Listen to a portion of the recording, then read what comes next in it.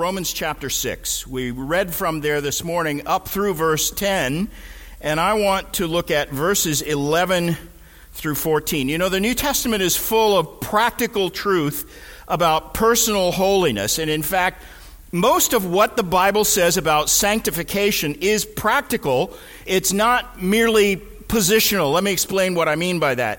You'll frequently hear people stress that, and in fact, you'll hear me stress that the ground of our justification, the reason why we have a righteous standing before God is because the righteousness of Christ is imputed to us, so that our good works, whatever we do that's good, does not add any merit at all to the righteousness of Christ, because even the best things we do are tainted with wrong motives and selfish pride, and therefore we can never live up to the standard that God demands. It's a standard of perfection. Jesus said, be perfect like your heavenly Father is perfect. And I'm the first to admit I can't do that. So we need the covering of Christ's perfect righteousness in order to be justified. And yet, according to Ephesians 2 verse 10, right after the verse it says, you're saved by grace through faith, not of yourselves, it's not of works.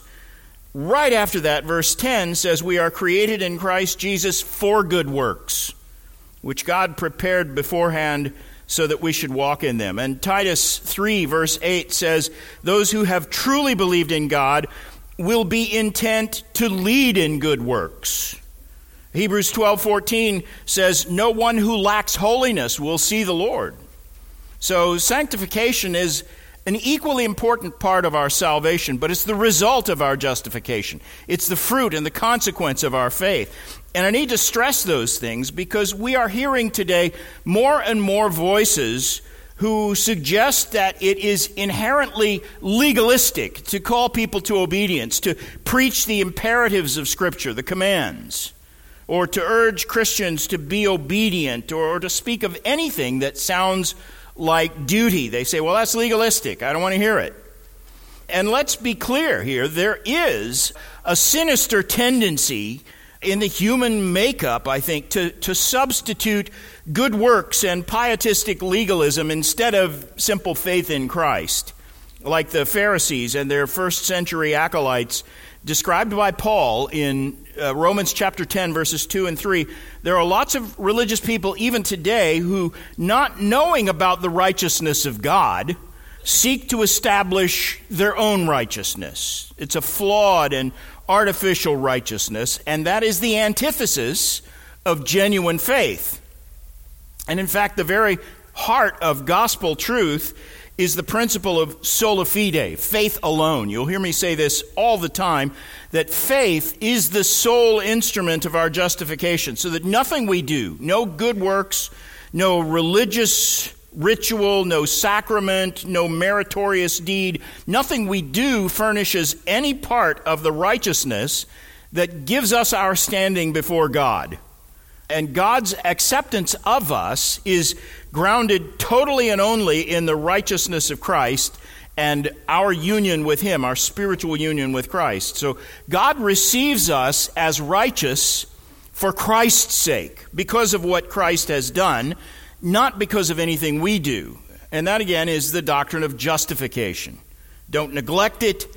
Don't downplay its importance. Don't imagine that it nullifies the practical duties that are laid out in Scripture whenever the subject is sanctification. Just consider how often Scripture calls believers to holiness. Scripture commands us to mortify our sin, to put to death our sinful passions, to say no to sinful desires, to put off the old man and put on the new, to keep a pure mind, to feed your appetite for righteousness and live a resurrected life in the power of the Holy Spirit. In other words, be conformed to the image of Christ and follow His steps, Scripture says. And the truth is, all of those things go together. They're just different aspects of the same thing, and they are all summed up beautifully in Romans chapter 6, where the theme here is sanctification, not justification, but sanctification.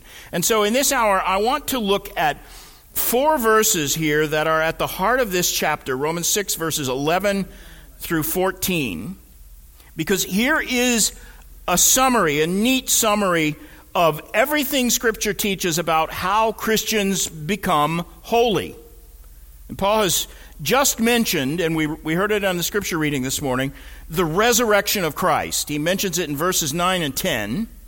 And then now he says, verse 11, "Even so, consider yourselves to be dead to sin, but alive to God in Christ Jesus.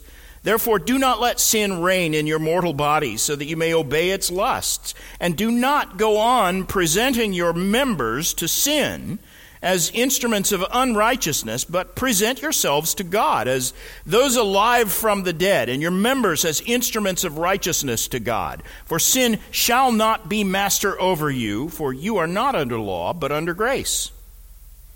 Now, I want to unpack that for you, so let's look at the context. The whole book of Romans, is an extended, systematic presentation of gospel truth. And the outline of Romans, the book, makes a perfect outline of the doctrine of salvation. You outline this book, you have if you do it right, you're going to have a pretty comprehensive view of the doctrine of salvation. So let's just quickly trace how Paul got to this point in Romans 6. And I want you to breeze through the early chapters of Romans with me. So turn back to Romans 1. We'll scan through this very quickly. Notice his gospel presentation begins immediately after 15 verses of greeting in Romans 1. So the first 15 verses are prologue, greeting, and the greeting culminates in verse 15, where Paul says, "I am eager to proclaim the gospel to you who are in Rome." And he's so eager to proclaim the gospel to Rome that he decides to devote this entire epistle to that church, to that subject, the gospel. And everything from this point on then is a systematic exposition of gospel truth. And it starts with that famous statement in verse 16, "I'm not ashamed of the gospel, for it is the power of God for salvation to everyone who believes." Now, notice how Paul says very clearly there that the result of the gospel, if it's faithfully proclaimed, is the salvation of individual souls. The gospel is the power of God for salvation. So you proclaim it correctly, people will get saved. You hear a lot of people today claiming that the gospel message is not really about individual salvation at all. It's about the kingdom of God, or it's about social justice here on earth, or whatever. People constantly want to move the focus of the gospel away from the issue of salvation from sin. And sometimes you'll even hear people suggest that if we really understood the gospel, we'd be less concerned about who's going to heaven and who's going to hell, and we'd be more concerned about God's will in the here and now. And all that may sound very pietistic and, really religious, but it's totally wrong. That's Pharisaical religion. And whenever you hear someone talking that way, watch out, because it is fine to be concerned with God's will being done here on earth, and obviously that's even part of the Lord's Prayer. But Colossians 3 verse 2 tells us, "Set your affections on the things above, not on the things that are on the earth." Anyone who thinks a heavenly perspective, a heavenly mindset is somehow contradictory to God's will here on earth probably doesn't understand the first thing about the gospel. And unfortunately, the church today is full of people like that. Steer clear of anyone who's teaching that. But follow this. Paul first mentions the gospel in Romans 1, verses 15 and 16. And then he immediately launches into his doctrinal exposition of the gospel in verse 17. So verse 16 says, the effect of the gospel is salvation. Verse 17 says, the subject matter of the gospel is the righteousness of God. In it, he says, in the gospel, the righteousness of God is revealed. But then he begins with a long discourse on the unrighteousness of humanity. These first 3 chapters are dominated by a discussion of sin and guilt, and Paul meticulously demonstrates that the whole world is guilty of sin. So he says, not one person escapes the guilty verdict. Chapter 3, verses 9 and 10. Both Jews and Greeks are all under sin. As it is written, there is none righteous, no, not even one. Verse 23, for all have sinned and fall short of the glory of God. You know those verses. Understand, that is Paul summarizing what he's just spent 2.5 chapters teaching. And then he introduces the doctrine of justification by faith, which is the very heart and soul of Paul's soteriology. The doctrine of justification by faith is also the central focus of the entire epistle to the Romans. It always points back to this subject. And the section on justification, where Paul is explaining this doctrine, starts in chapter 3, verse 21. And it continues through the end of chapter 5. That's the key section on the doctrine of justification. And in order to sum up that section for you, let me just summarize it this way. Paul is teaching in this passage that sinners can have a righteous standing before God because of a righteousness that's imputed to them or reckoned to their account, so that no one earns favor with God by their own works, he says. But in the words of Romans 3:24, we are justified as a gift by his grace through the redemption that is in Christ Jesus. And then he also says in chapter 4, verse 6, that God imputes righteousness to sinners apart from their works. So he's making this strong dichotomy between my works, which are very poor indeed, and Christ's righteousness, which is perfect as God the Father's righteousness. And he's saying, it's the righteousness of Christ imputed to me that gives me a right standing before God. In other words, our standing before God is a free gift of divine grace based on a perfect righteousness that exists outside of us, but it's imputed to us, and we lay hold of that righteousness by faith alone, sola fide. That's the very lesson of chapter 4. And then chapter 5 rehearses the benefits of our justification. Starting from the very beginning, verses 1 and 2 of chapter 5 say, therefore, having been justified by faith, we have peace with God through our Lord Jesus Christ, through whom we also have obtained our introduction by faith into this grace in which we stand. He's saying we have peace with God. We have the assurance of eternal blessing. That's what he means when he speaks of hope in verses 4 and 5. He's talking not about a vague wish, a hope. He's talking about a sure thing, a certainty. We also have at verses 2 and 3 an unassailable reason for joy and rejoicing, and an abundance of grace as well. And chapter 5 basically unpacks all of that. So that brings us to chapter 6, where Paul begins to explore the practical ramifications of this doctrine of justification. And he begins with a question, verse 1, what shall we say then? Are we to continue in sin so that grace may increase? In other words, think about this, if we obtain a right standing with God on the basis of Christ's work and not because of what we do or don't do, if salvation is a free gift, then does that mean we can just continue in sin? Does the doctrine of justification by faith give us license to sin? And Paul immediately answers that question in clear and unambiguous terms. Verse 2, may it never be. How shall we who died to sin still live in it?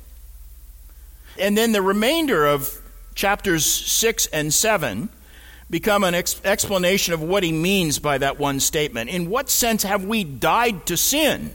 It's like he brings that out of nowhere. Now he's going to explain it. What does it mean to be dead to sin? And if we are truly dead to sin, why is it such a struggle for us to overcome sin in our daily lives? We all have those questions. If you've never asked them, then you haven't thought deeply enough about the gospel. But this issue, it introduces a significant change in subject for Paul. So he moves from the doctrine of justification to the doctrine of sanctification. And the focus shifts temporarily in chapters 6 and 7 from the issue of our standing before God, justification, to the question of our daily walk, our sanctification. And it's absolutely vital to keep these two doctrines of justification and sanctification distinct. Although they go hand in hand in a way that makes them practically inseparable, they are not the same thing. They can never be completely divorced from one another, but they also should never be confused. So that's what he's trying to do. Now, I hope you haven't tuned me out, because if it sounds like I'm about to go into a theoretical discussion of some doctrinal fine point here, some of you are going to be tempted to think, okay, well, this is not for me. I'm not a theologian. Give me the practical stuff and leave the doctrinal details to the seminary students. And we have some of them in here. But this is not a doctrinal fine point. This is not theological hair splitting. And it's not just academic. It is very practical. Right here at this very point, I would say, is where New Testament doctrine becomes most practical. And in fact, I'd say that if you don't understand anything else about the theology of the gospel, you need to understand what justification is and what sanctification is and how the two things are different. Because this has huge ramifications for how you live as a Christian. And in fact, if you want to see how important and how practical this doctrine is, just look at the confusion and corruption that exists in the Roman Catholic Church, from the sale of indulgences and other abuses that led to the Protestant Reformation, to the widespread sexual misconduct among Roman Catholic priests today. I'm not exaggerating when I say that all of that, all of the problems you see with Roman Catholicism are ultimately rooted in Roman Catholicism's failure to understand the proper biblical distinction between justification and sanctification. And so that the most fundamental error of Roman Catholic doctrine is this very thing. They mingle justification with sanctification. They combine and confuse what needs to be kept separate, distinct. And from that one mistake, all their other errors flow. Let me try to explain what I mean. Justification is instantaneous. It is what occurs at the moment you believe. Your sins are forgiven. Your record is wiped clean of all guilt, past, present, and future. And Christ purchased that forgiveness by taking the full weight of sin's guilt on himself and paying the penalty for it completely. In the words of 2 Corinthians 5:21, God the Father made him who knew no sin to be sin on our behalf, so that Christ bore our sins in his body on the tree. That's 1 Peter 2:24. Or Isaiah 53 verse 5. He was pierced through for our transgressions. He was crushed for our iniquities. The chastening for our peace fell upon him, that's what the cross was all about. Christ is taking the punishment for the sins of people who would repent of their sins and believe in him. He paid the full guilt, he paid the full weight, the full cost of all the guilt, of all the sins, of all the people who would ever believe. But there is something more in the doctrine of justification than just the forgiveness of sins. Christ did not merely take our sins and erase our guilt. He also provides for us a perfect righteousness. So that there's an exchange here. He took the guilt of our sins. We get credit for his righteousness. God the Father made him who knew no sin to be sin on our behalf, so that we might become the righteousness of God in him. And which is a different way of saying Christ's righteousness is imputed to us, same way our sins were imputed to him. And that becomes the basis of our standing before God. Our sins are forgiven. We're given a perfect righteousness.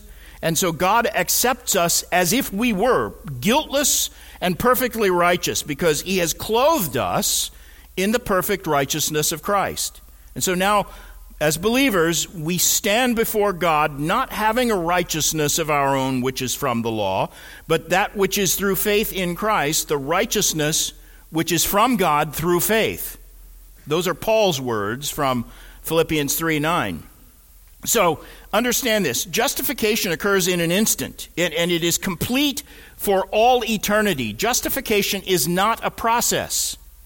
It's a legal decree from the divine judge who declares us once and for all not guilty, but fully and perfectly righteous. And he does that solely on the basis of what Christ has done for us, not at all because of anything we do to earn it. And that's what Scripture means when it says we have been saved by grace through faith and not by works which we have done in righteousness.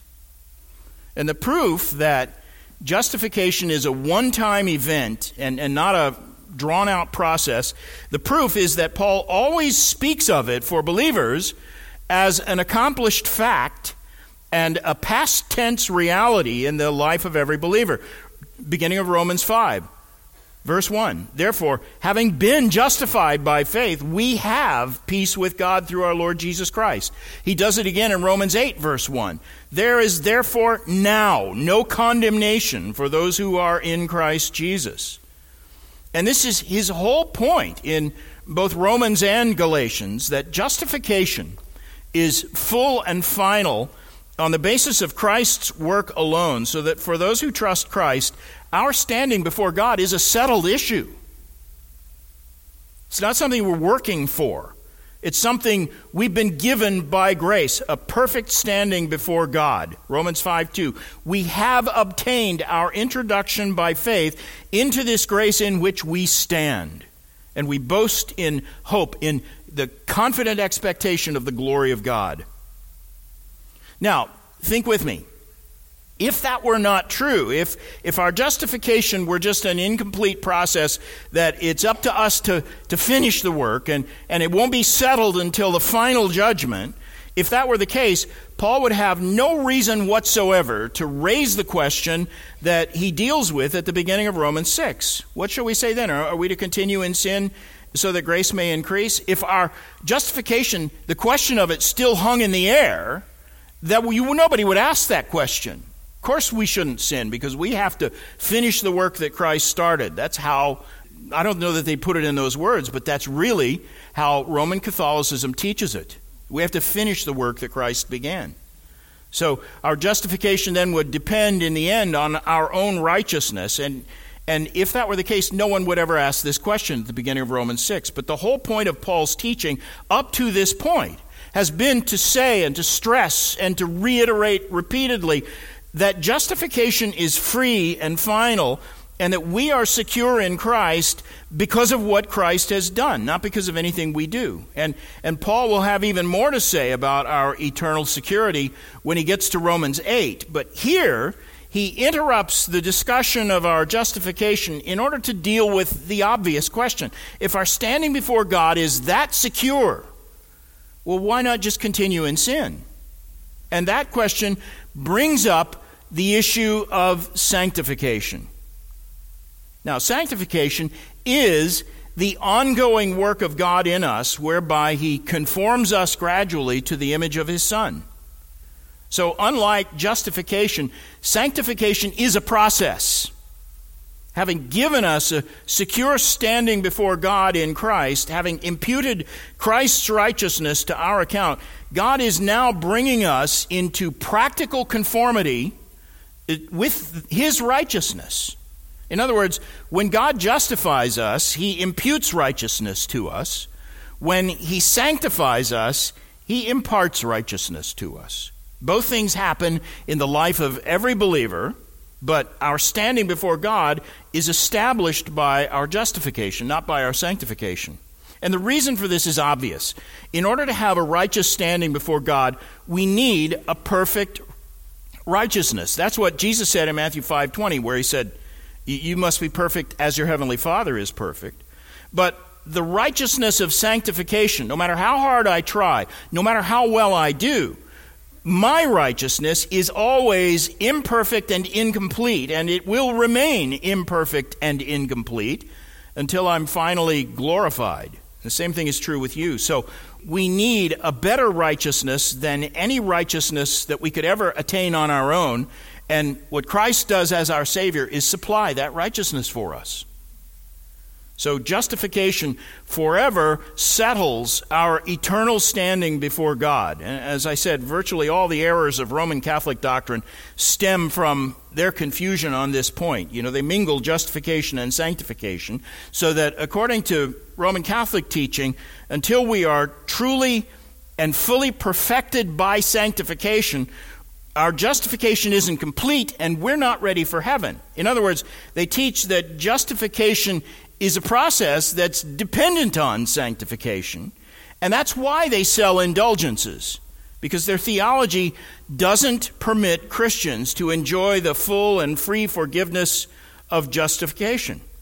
It's also why they invented the doctrine of purgatory, to explain how people who die in a state of imperfection, how do they get into heaven? Well, you have to have, in the Catholic system, you have to have purgatory to make that happen.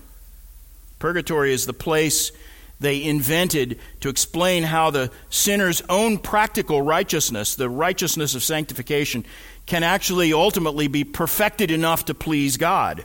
And it's an unnecessary doctrine if you understand that we are justified solely on the basis of Christ's already perfect righteousness. So the Catholic confusion on justification also explains why it is that authentic holiness, personal sanctification, is so elusive even among their clergy, because true holiness is the fruit of a right standing before God. Sanctification is a fruit of justifying faith, and therefore you cannot even begin to understand and participate in authentic sanctification until you've laid hold of justification by faith. So if you put the cart before the horse, you won't get anywhere. And if you think justification is a reward for your sanctification rather than a fruit of it, then you'll get nowhere spiritually. And here in Romans 6, Paul is dealing with those very issues. He's explaining why people who are already justified and fully accepted by God in spite of their sin, how is it that they cannot continue to sin in their daily walk? What keeps them from sinning? And so Paul is showing us the relationship between justification and sanctification. Remember, that's the issue Paul raises at the beginning of our chapter 6. If we're justified by faith, and if we're fully accepted by God for the sake of what Christ has already done on our behalf, what would keep us from continuing in sin? And he has an answer to that question, one answer to that question, and everything else in Romans 6 flows from his answer to that question. And here's the answer he gives to that question. We cannot continue in sin because those who are justified are spiritually united with Christ. After all, this is the whole point of justification. Christ's life counts for our life. His righteousness counts as our righteousness, meaning his death counts as our death. And we even participate in his resurrection. We are spiritually united with Christ in the most intimate and inseparable way, so that it's fitting to say, as Paul does in Ephesians 5:30, we are members of his body. The closest earthly comparison to any of this is marriage, where two become one flesh. And we are united with Christ in a spiritual union that, in spiritual terms, is even more intimate than that. The idea of union with Christ is a constant theme throughout Paul's theology. You'll notice that his favorite way of describing believers is to say they are in Christ. 2 Corinthians 5:17, if anyone is in Christ, he is a new creation. And he repeatedly addresses Christians as those who are in Christ. Romans 16, verse 7, he sends greetings to Andronicus and Junia, my kinsmen and my fellow prisoners, who are outstanding to the apostles, who also were in Christ before me. Meaning they became Christians before Paul did. And the verse I quoted earlier, Romans 8, verse 1, ties our union with Christ to the doctrine of justification. Therefore, there is now no condemnation for those who are in Christ Jesus. So follow the line of thought here. If we are in union with Christ, so that his righteousness counts as our righteousness and his life counts as our life, then his death and resurrection counts for us as well. And that is the argument Paul makes in the verses that lead up to our passage, starting in verse 2. We read it this morning. And we can't really go verse by verse through that whole passage, but I hope the sense of it is clear to you. The gist of those first 10 verses is this. If we are united with Christ, and then in a spiritual sense, we're already dead and resurrected. And it doesn't make sense to continue sinning if you are dead to sin and raised precisely to walk in newness of life. Meaning that sin in the life of a Christian is a contradiction. It's an anomaly in the Christian experience. It is utterly out of place and totally inconsistent with who we are, and yet we all struggle with it. There's been a lot of discussion about whether Paul is referring to water baptism in verse 3. One thing is clear, he is not suggesting that the ritual of water baptism in and of itself is what unites us with Christ. According to Ephesians 3:17, Christ dwells in our hearts through faith. We are united with him by faith. And what water baptism does is symbolize and signify that union, and especially baptism is a picture of our union with him in his death, burial, and resurrection, which is graphically pictured in the way we immerse people in baptism. And Paul's argument is this: since we are spiritually participants in Christ's death and resurrection, we have, in effect, died to sin. Verse 6, our old man, that is, the person I was before my salvation, was crucified with him in order that our body of sin might be done away with, so that we would no longer be slaves to sin. So what he's saying there in simple terms is, I'm a different person now than I once was before I was saved. I'm a different person, and I should live like it. 2 Corinthians 5:17 again, if anyone is in Christ, he's a new creation. Old things have passed away, behold, new things have come.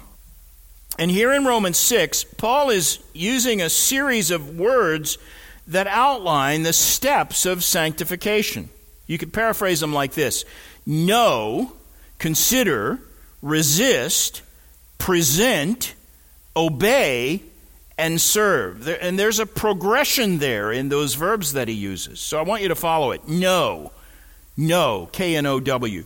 There's some doctrinal truth that underlies our sanctification that we need to lay hold of with the intellect. We need to know certain things. Verse 6, knowing this, that our old man was crucified with him in order that the body of sin might be done away with, so that we would no longer be slaves to sin. Then consider, he says, verse 11, he's saying we have a moral responsibility to embrace the truth and take it into account in all of our thinking. Verse 11, so consider yourselves to be dead to sin, but alive to God in Christ Jesus. And then resist. He says we also have a duty to act on the spiritual truth that we know by resisting the power of sin in our everyday lives. Verses 12 and 13. Therefore, do not let sin reign in your mortal body, so that you may obey its lusts, and do not go on presenting your members to sin as instruments of unrighteousness. And then he uses that word present, meaning there's a duty to surrender all of our faculties to God. Verse 13, but present yourselves to God as those alive from the dead, and your members as instruments of righteousness to God. And then obey. He's suggesting that true submission involves an active and deliberate kind of obedience. This is not a passive thing. It's not let go and let God. But obey, verse 16. Do you not know that when you go on presenting yourselves to someone as slaves for obedience, you are slaves of the one you obey, either of sin leading to death or of obedience leading to righteousness? And then serve. The bottom line in sanctification is that we exchange our slavery to sin. We exchange that for a different kind of slavery, so that it's not a question of whether we are slaves. The question is, whose slaves are we?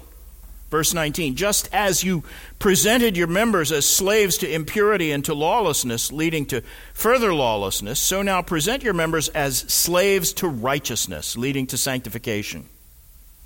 And that's the whole matter in a nutshell. Know, consider, resist, present, obey, and serve. And I want you to notice all of those are active verbs. None of them call for passivity. Sanctification is the process of perfecting a new kind of slavery. If we want real freedom, freedom from sin, then we must become slaves of righteousness. It's a slavery. Now, the yoke is easy and the burden is light, but it's still a yoke. The truest kind of freedom is itself a kind of slavery. And that's the essence of Romans 6. And it's summed up perfectly in our passage. This passage is an exhortation to exchange one kind of slavery for another. So what he's saying is, in the same way that you once served sin, you must now serve righteousness. In the same way that you once handed your body over to its own lusts, you must now present yourself to God as those who are alive from the dead. So let's look closely now at these four verses 11 through 14. And notice that verse 11 lays a doctrinal foundation. Verses 12 and 13 practically apply that doctrine. They apply it in practical terms. And then verse 14 gives us a motive for taking all of this very seriously. And so we'll let that be our outline. First, we'll look at the doctrinal foundation, verse 11. Then verses 12 and 13 are pure practical application. And then you see in verse 14 the spiritual motivation that Paul gives for the command in verses 12 and 13. So that's our outline if you want to write it down. A doctrinal foundation, a practical application, and a spiritual motivation. So first, the doctrinal foundation. Verse 11 sums up in one simple statement everything Paul has said in verses 1 through 10 about our spiritual participation in the death and resurrection of Christ. This doctrine, he says, ought to frame the way we view our relationship to sin and to God. I was thinking about this last week during Easter. This is the heart of the matter here. Even so, consider yourselves to be dead to sin but alive to God in Christ Jesus. Dead to sin, alive to God. That is the implication of our spiritual union with Christ. That's why we cannot continue living the way we did before our justification. You can't do that and live at peace with it. Now, I hinted at something earlier that I want to elaborate on just a little bit here. Because the minute you speak of doctrine, there are always some people who think, well, you're dealing with something now that's inherently impractical and theoretical and abstract, hypothetical, academic. This is for seminary students, but it's irrelevant in the real world. But here I hope you can see clearly why that is not a helpful perspective at all. It's doctrine that has brought Paul to this point. For 5.5 chapters, he's been systematically expounding profound doctrinal themes, and all the doctrines he has dealt with now converge and culminate in this truth that we are united with Christ in his death and resurrection. So here's a doctrine that has obvious and immediate practical ramifications. The reason Paul took 5.5 chapters to get to this point is you don't just skip to practical matters. Objective doctrinal truth is not incidental, it is foundational. And if you remove the doctrinal foundations from the Christian faith, as many people have tried to do, you end up with sheer moralism, and it's an empty, worthless, works-based, man-centered religion. One of the reasons I am so opposed to the popular trends in modern evangelicalism is that most of those trends have systematically undermined and sabotaged the doctrinal foundations of the Christian faith. And if you do that, you destroy Christianity altogether. You eliminate the possibility of faith. Visit the typical evangelical megachurch today, and you will hear practical messages with precious little doctrine. Doctrine is considered too controversial. It's too confusing for unchurched people. And so they simply skip most of it and cater to people's itching ears. You know, the Apostle Paul warned Timothy that a time like this would come when people will not endure sound doctrine. That's 2 Timothy 4:3. And we live in such a time, and apparently there are still plenty of church leaders who are perfectly willing to give people exactly what they want, tickle their ears. The problem with that, Paul said, is that when people are deprived of sound doctrine, they turn away their ears from the truth and turn aside to myths, fables, stories, movie plots, and socially constructed narratives. And without a proper foundation of sound doctrine, all the practical exhortation in the world it boils down to nothing more than pious moralism. And that's why Paul spent several chapters here laying the doctrinal foundation of justification by faith, so that when he gets to chapter 6 and he begins to exhort his hearers, his readers, to yield their members as instruments of righteousness unto God, no one who's read this in context could possibly imagine that Paul is teaching that we can save ourselves by reforming ourselves. Everything he has to say here about obedience hinges on the truth of our union with Christ and our spiritual participation in his death and resurrection. By the way, I also want to say that along with those who aren't interested in doctrine because they think it's not practical enough, there is also an equal opposite error. There are other people who are obsessed with academic doctrine and they aren't interested in obedience. So that doctrine is just an intellectual hobby with them. They love to engage in philosophical debates over controversial points of doctrine, but in the end, their interest is academic only. They're hearers of the word, but not doers. And that is just as bad as, maybe it's even worse than, ignoring doctrine altogether and just skipping to the practical stuff. Jesus said in John 13:17, if you know these things, you are blessed if you do them. And Paul said in 1 Corinthians 13:2, if I have the gift of prophecy and know all the mysteries and all knowledge, and if I have all faith so as to move mountains, but I do not have love, I have nothing. He's saying there, one of the things he's saying there, one of the ramifications of what he says there is, you can have all the doctrinal knowledge in the world, but if it is not accompanied by the fruit of the Spirit, it's worthless. Doctrine is always to be applied. Truth is not something merely for our intellectual consideration. There's always an application, and we are commanded to become doers of the word and not merely hearers who delude themselves. That's James 1:22. And here in Romans 6, doctrine and practice come together in perfect harmony. Our union with Christ means that we are dead to sin but alive to God. And as we are about to see, the practical implications of that idea are enormous. You can't make progress in sanctification unless you know this truth and reckon it to be true in your own experience. He's saying, let this frame your whole worldview. Think of yourself as dead to sin. Reckon it to be true.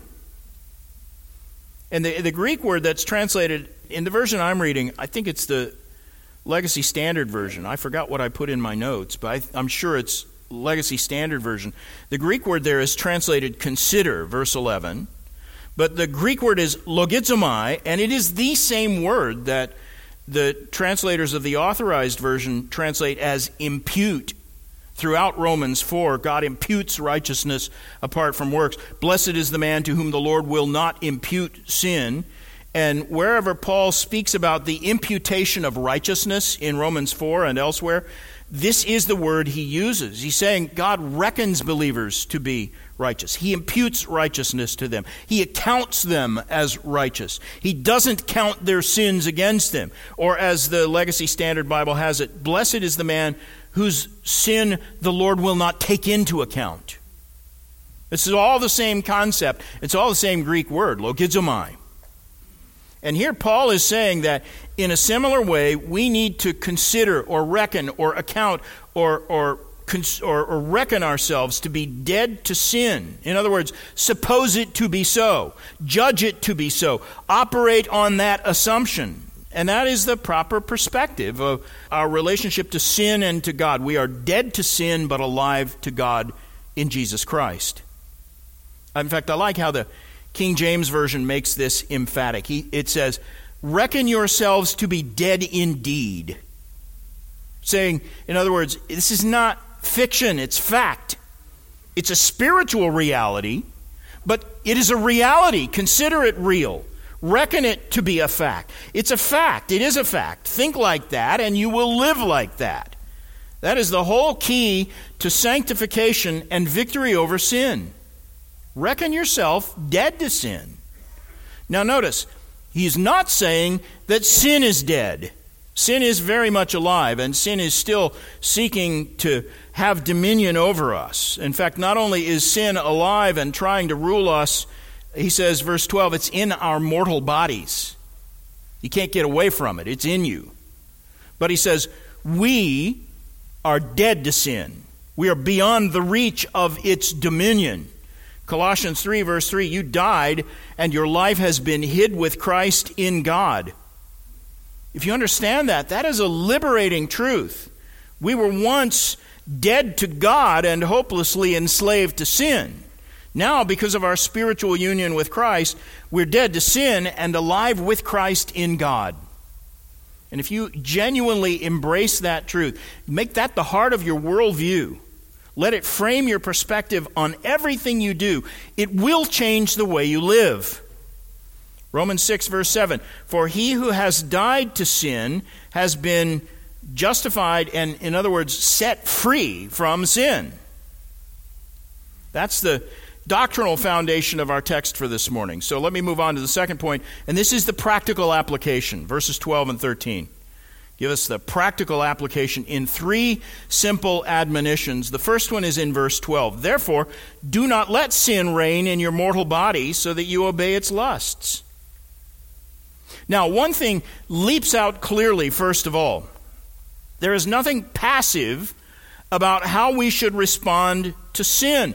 This is calling for an aggressive, active, assertive resistance against the dominance of sin in our lives. This is something, in other words, that we have to do.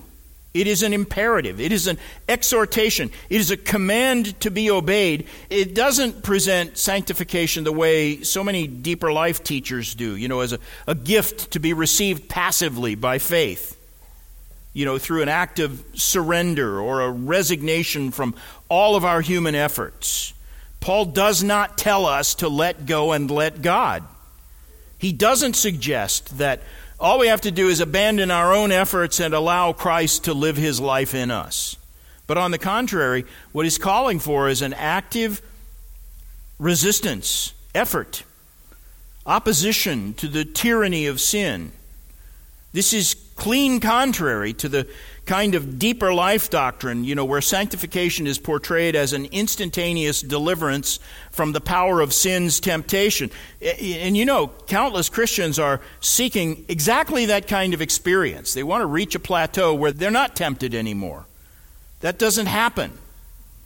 In fact, that's poisonous theology, and it's spawned tons of errors. That's where the charismatic movement comes from. It's what every kind of perfectionist teaching and deeper life doctrine claims. All of them promise a quick and easy deliverance from sin, usually by some kind of single one-time passive act of faith, and after that, victory is supposed to be easy. I followed that kind of teaching for years as a college student, and it's deadly. And it would be nice if it were really that simple to be rid of the problem of sin, but that is not how the Bible portrays the Christian warfare. The Bible says the Christian life is warfare specifically against sin. There's nothing about it that can be passive. Christians who think sanctification comes to us when we let go, they're usually frustrated and miserable because what they are seeking doesn't exist. And so when they fall, they grow discouraged and they question their own salvation. And I have personally known many who pursued the promise of once-for-all victory over sin until they finally gave up in defeat or made shipwreck of the faith. But if that's what you're looking for, you are seeking something the Bible doesn't promise. Sanctification, unlike justification, sanctification is not a gift to be received by faith alone. Also, unlike justification, sanctification is a process. It's a lifelong process whereby God gradually conforms us to the image of his Son. And it is true that it is, of course, a work of God in us, and it's not ultimately the fruit of our independent efforts.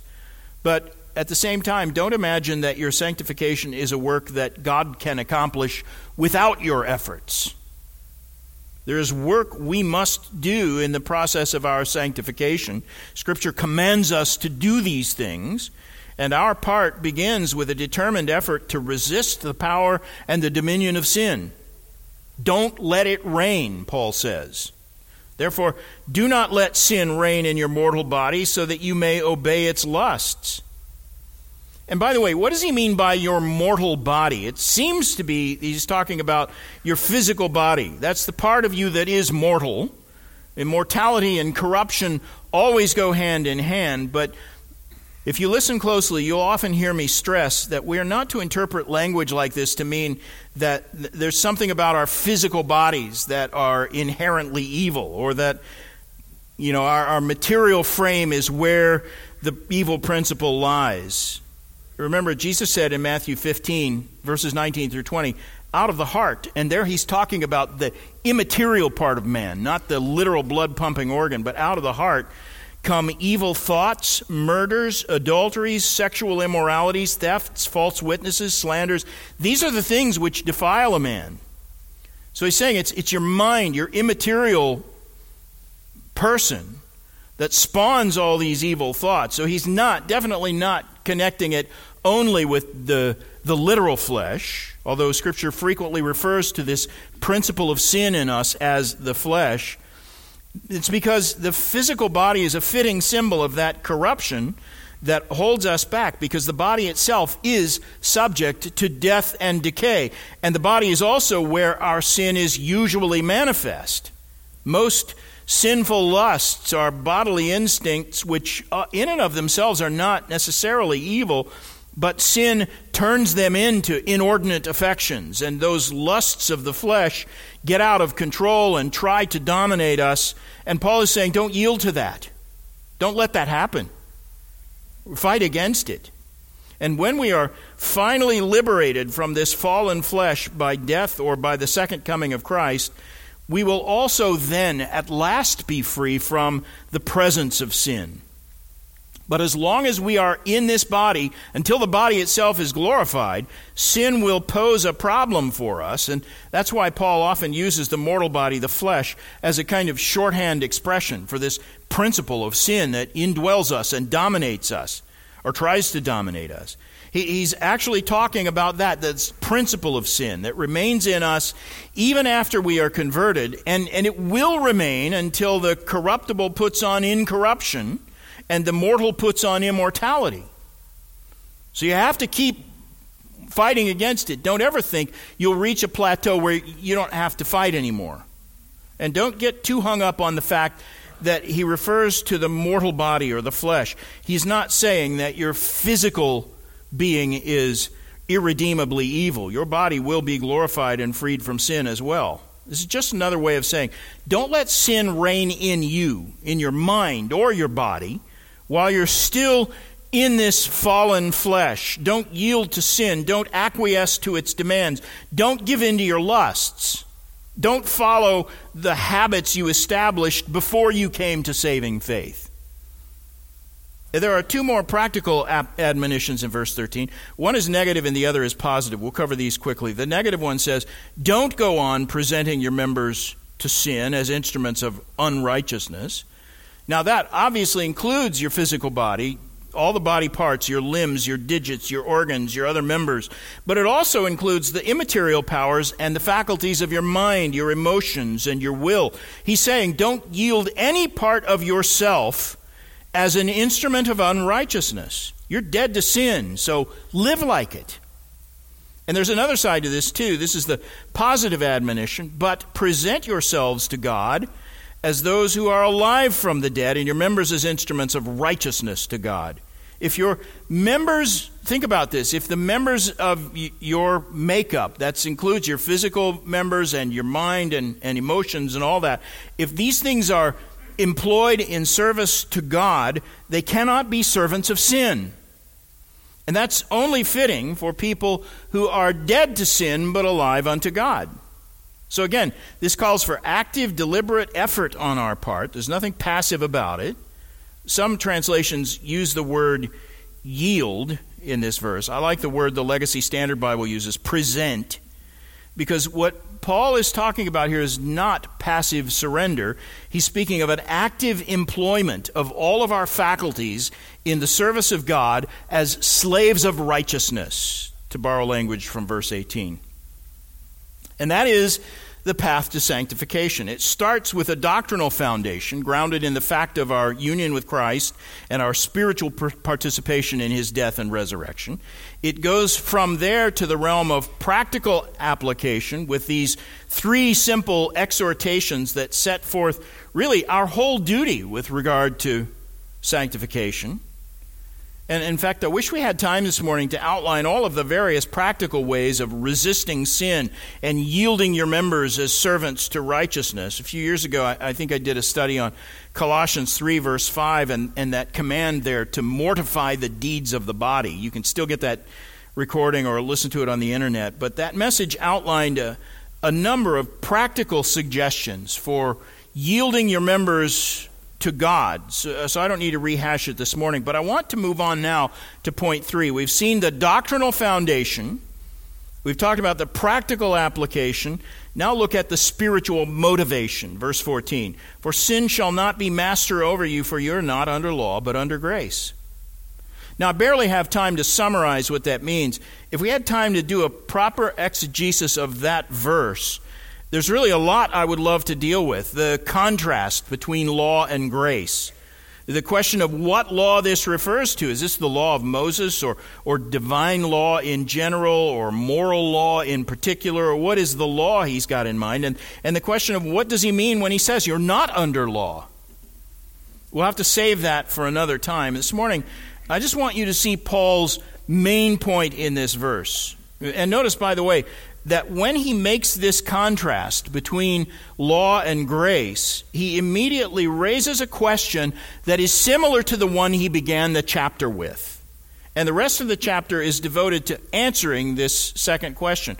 Paul doesn't make this statement in verse 14 in order to introduce a new subject. Verse 14 is actually Paul's conclusion to the discussion of verses 1 through 13. And that conjunction for at the beginning of the verse clearly ties it to what he's been saying up to this point. So this is the culmination and the conclusion to all the admonitions of verses 12 and 13.